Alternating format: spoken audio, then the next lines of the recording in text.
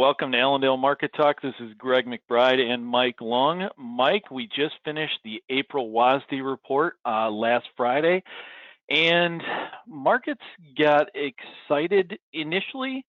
Corn went up, made new contract highs, and then we backed off. And we saw that follow through for the rest of the day on Friday, right after the report, and then we saw it again to start out this week.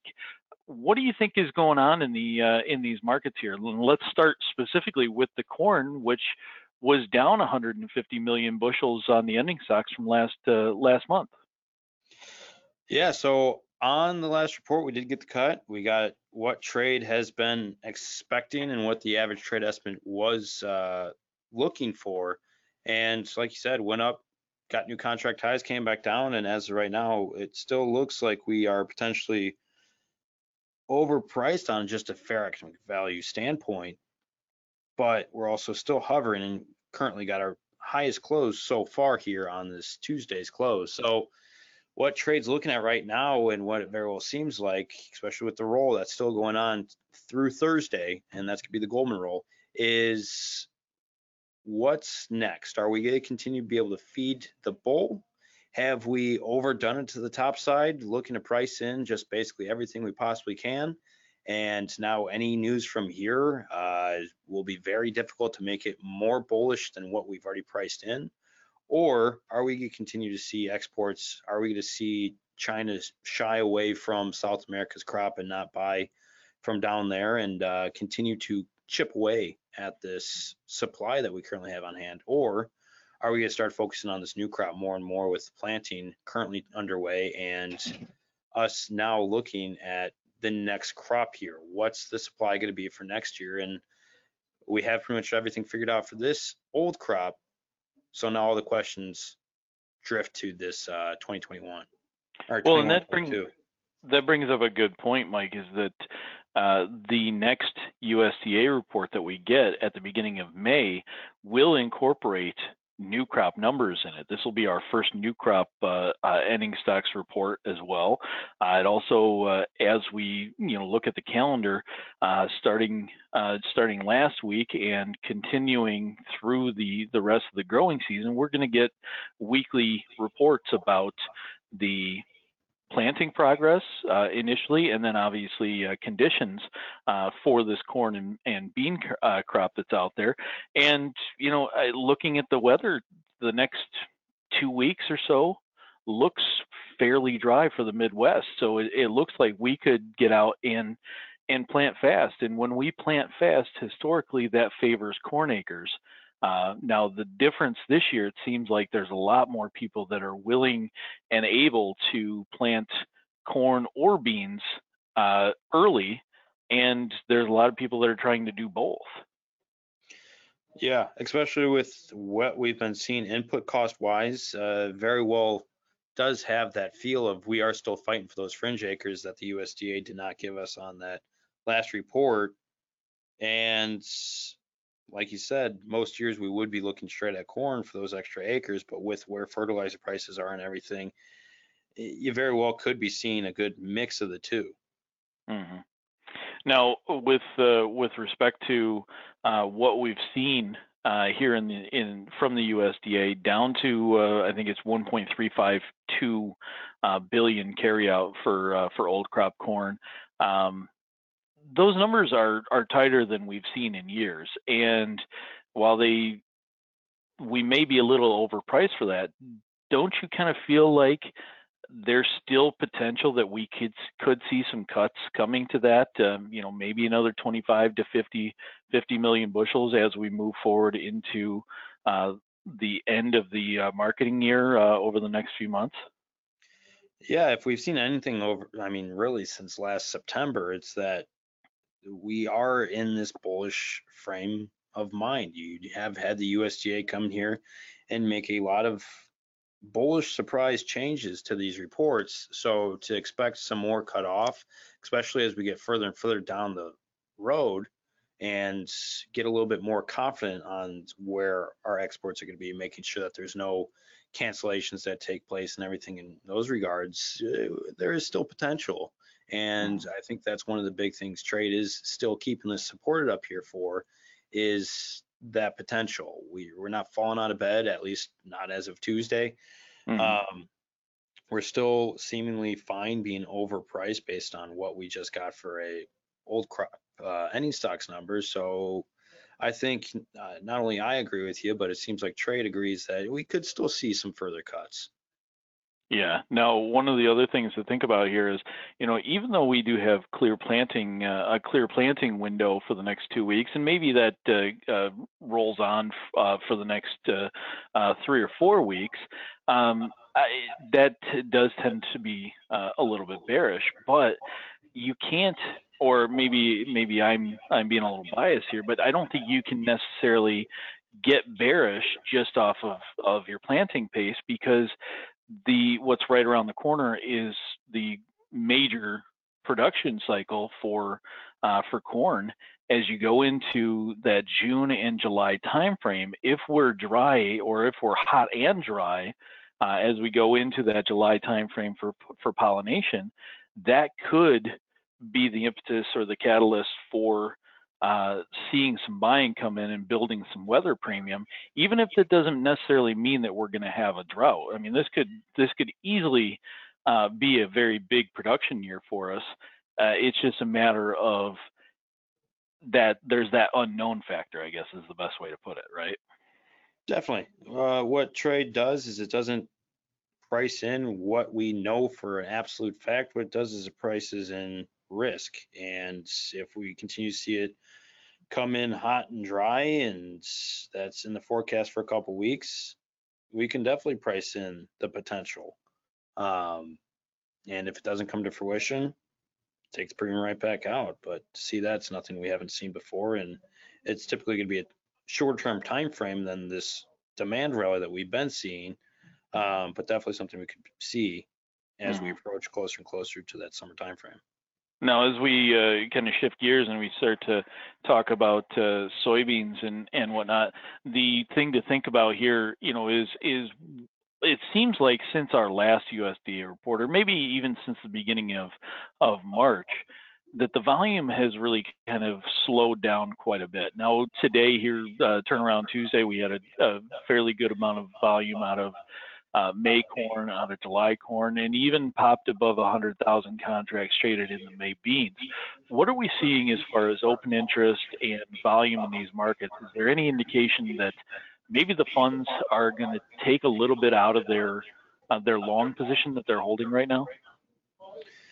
As of right now, it's really difficult to tell based on open interest and based on volume what the managed money funds are doing, because you do have that Goldman roll that's taking place. So you've been seeing some open interest extra on the July and more deferred contracts, but to mix that with what's going on with the roll, it's difficult to see exactly where that's taking place, because those extra contracts that the index funds are moving, it skews how the rest of the market's able to move, the ease of which way it's able to push. So as of right now, it looks like you are seeing a roll, which you should be expecting through Thursday. But to give you an absolute direction, it's very difficult while we're still range bound for really this bean market, and corn hasn't really gone anywhere either.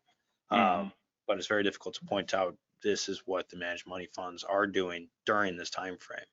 Right. As one of my customers pointed out today, well, it's in a couple of different markets, beans being one of them, crude oil another one. These markets almost have gone so sideways they resemble arrowheads at this point, and they're coming to a T, which, or are coming to a point on it, which means that we could be starting to look at potential for a breakout at some point. It's just what's going to be that fundamental or technical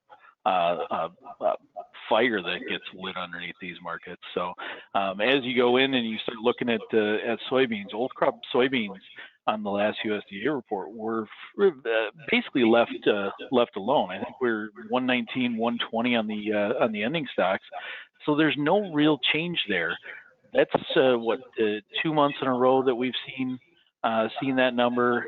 We know that the export demand has fairly well dried up. There's nothing extravagant like we saw in November and December.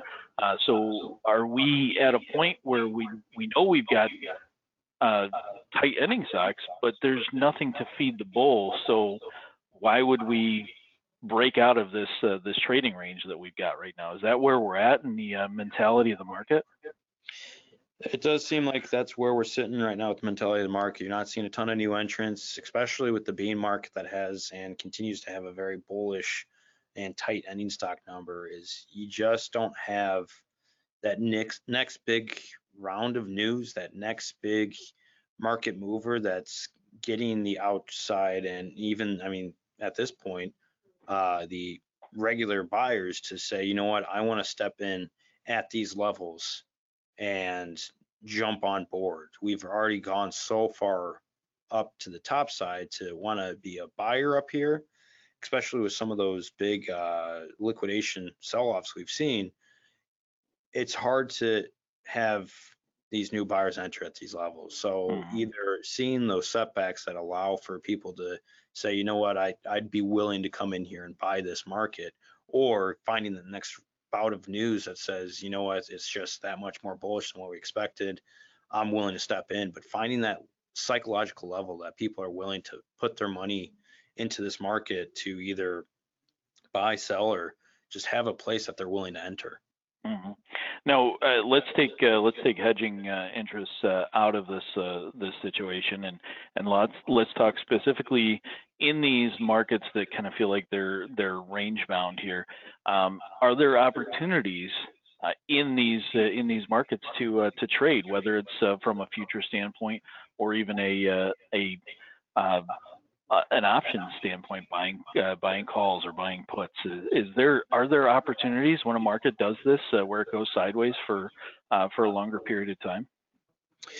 There's always going to be opportunities in markets that are range bound, markets that are trending, whatever they may be. It's just the time frame that you're looking at them for. So if you are looking at a range bound market, besides looking to trade with the trend, because obviously the trend is sideways, finding a smaller time frame to be working with and using that as I'm not looking for another dollar rally, but if I can see 10, 20 cents in between and look to pick that up and just look for shorter target increments, it's probably not the worst way to be going about it. But again, if it's range bound, not looking, say, at a monthly chart in order to position yourself.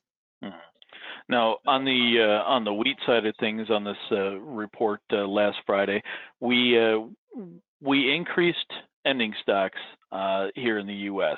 By about 5 million bushels more than expected. We were looking for, I think it was an 11 or 12 million bushel increase, which is really nothing when you're talking about 800 to 900 million bushels, but it was a little bit higher than expected.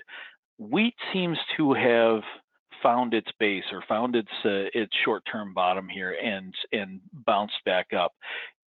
With rain coming in the forecast across parts of Kansas, Oklahoma, and parts of Texas, is this something that we should be looking at as an opportunity for secondary hedges or re-hedging or new hedges as we finish out this crop over the next couple of months here? Or is this a market from your technical perspective that has the potential to go back up near that 680 or 690 level that we were at just a few months ago? Yeah, so this wheat market, as we make the case on our winter conference and our summer conference, is highly tied to what's going on with the larger picture. There's so much wheat that's made in the world and grown that unless there's a larger scale issue, it's really hard to have that more bullish mentality for a long period of time. And this year we are seeing something we haven't seen since 2012, which is the world ending stocks number is lower than what it was last year. And that's not something very typical. So we went down at this point, and hit 50% retracement on the KC and Chicago contracts. And looks like we are finding some support, but as of right now, it's just very minor in degree for what we've been able to bounce off of that 50% retracement level. And for the Minneapolis contract, coming very close towards a triple top, and triple tops on average typically don't hold as tops. Typically you do break through those triple top movements. So something to definitely be watching here as we're sitting near our highs is whether or not we see that breakout or the break back into a more downward sloping market. But out of all three, it seems like the Minneapolis, with the dryness concerns up north, is finding the most strength out of all three of the weak complex. Okay. Now you mentioned the world situation, and let's talk a little bit about that. We've got the UK has just reopened bars and restaurants. Germany, I believe, is still in lockdown or on restrictions until I believe the 18th of this month. And you've got issues in some Asian nations like India and whatnot, where they're seeing increased cases. Shoot, we're seeing increased cases here in the United States as well. It's just not something that we're shutting down for at this point. I know there are certain states that have seen things a little bit worse than what we've seen here in state Illinois or other parts of the Midwest, but that is a concern because that's a demand situation when it comes to energies and gas demand and heating oil demand. So that kind of weighs on some of our markets as well. What other situations do we need to be monitoring at this point? I mean, it seems like we're fighting a couple of different battles here, and for lack of a better term, the word battle is used, but we've got the whole thing in the South China Sea or with China. We've got the thing in the Black Sea where Russia is basically posturing like they're going to go and invade Ukraine again. What else are we watching at this point? Yeah, at this point, it's a lot of what's going on tension-wise. You have like you said, Russia is telling the U.S. to stay away from Crimea, keep their warships away. You've had over the last really 5-6 years, China saying that they want the U.S. to stay out of the South China Sea. They want them to stay out of Chinese and Taiwan relations, which is very similar to what Russia is saying right now between Russia and Ukraine relations. And as always, we also have the Middle East, that there's constantly something in regards to tension that takes place over there, whether it be some bombing near a U.S. military base, whether it be drone strikes. We hear it all the time, but seeing and watching those three, as well as always whatever North Korea might be doing in the background, watching those developments, because if those do take place and U.S. is agreed to defend Taiwan and Ukraine, if something takes place there and we get shipped out there and it really puts a big blockade on any kind of world trade, we're dealing with a whole different market in a very quick time frame. Mm-hmm. Now, I mean, you've got to think this is this could be one of those, black swan events if something like that were to happen. But when you're talking about a trade partner like China, that's a huge hit to agriculture. That could be potentially a huge hit to the liquid natural gas that we were hoping to send over, ethanol that we were hoping to send over. But one of the other things is that generally war is good for business for crude oil. Crude oil tends to be an outlier or be a litmus test for the rest of the markets. If crude oil starts to rally, will that or could that pull our ag markets higher, even if the trade is not necessarily there with one or multiple of these countries? Yeah, and you're gonna have the flight to, well, in the past we've seen a flight to crude, but also a flight to coffee, flight to those kind of war mentality markets, and it could, and we saw it during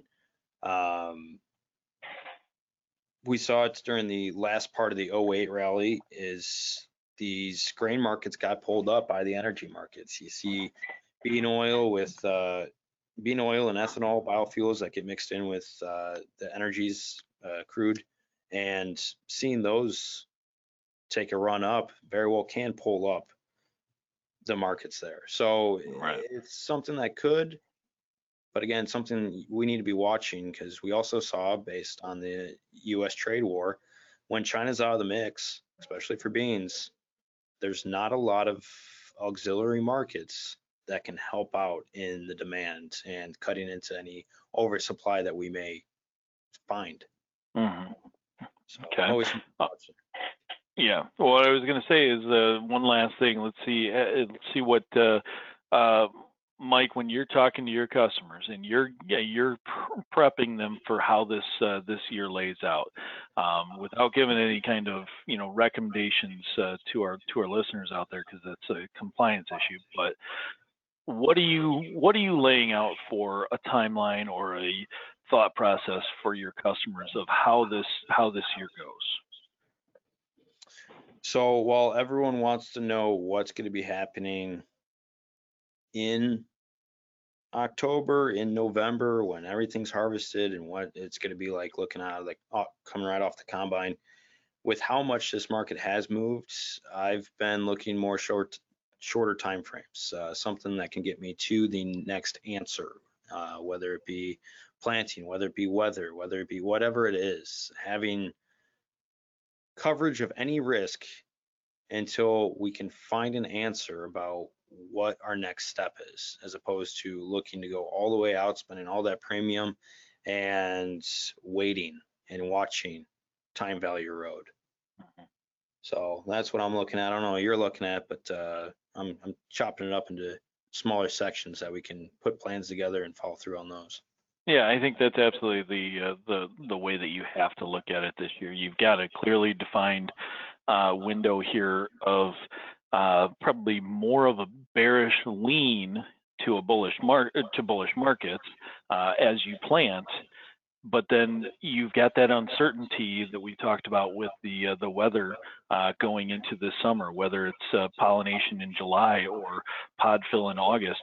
If we're hot and dry during those times, that can be what drives us to the next level. If we get to the point where we do start to see rains fall in July, or we've got it in the forecast at the very least, that could be the thing that we need to make sure that we've got coverage on. We know that acreage report at the end of June is an issue, that we have somewhere in the neighborhood of about 3 million acres that probably will get planted.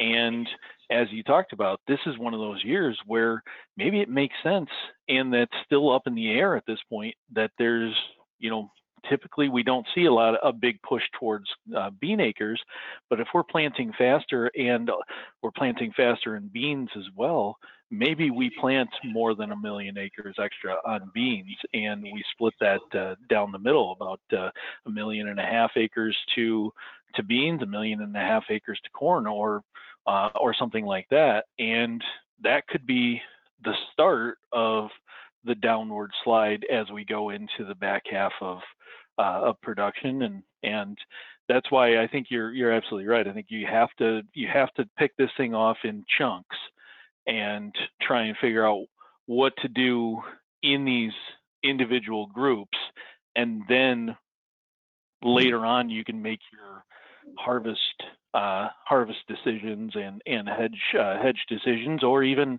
if it's planning on going into the bin, making sure that you've got some longer term hedges to go out to the winter once we've seen what kind of a production we've got. So absolutely, I think that's probably the best way to look at it at this point.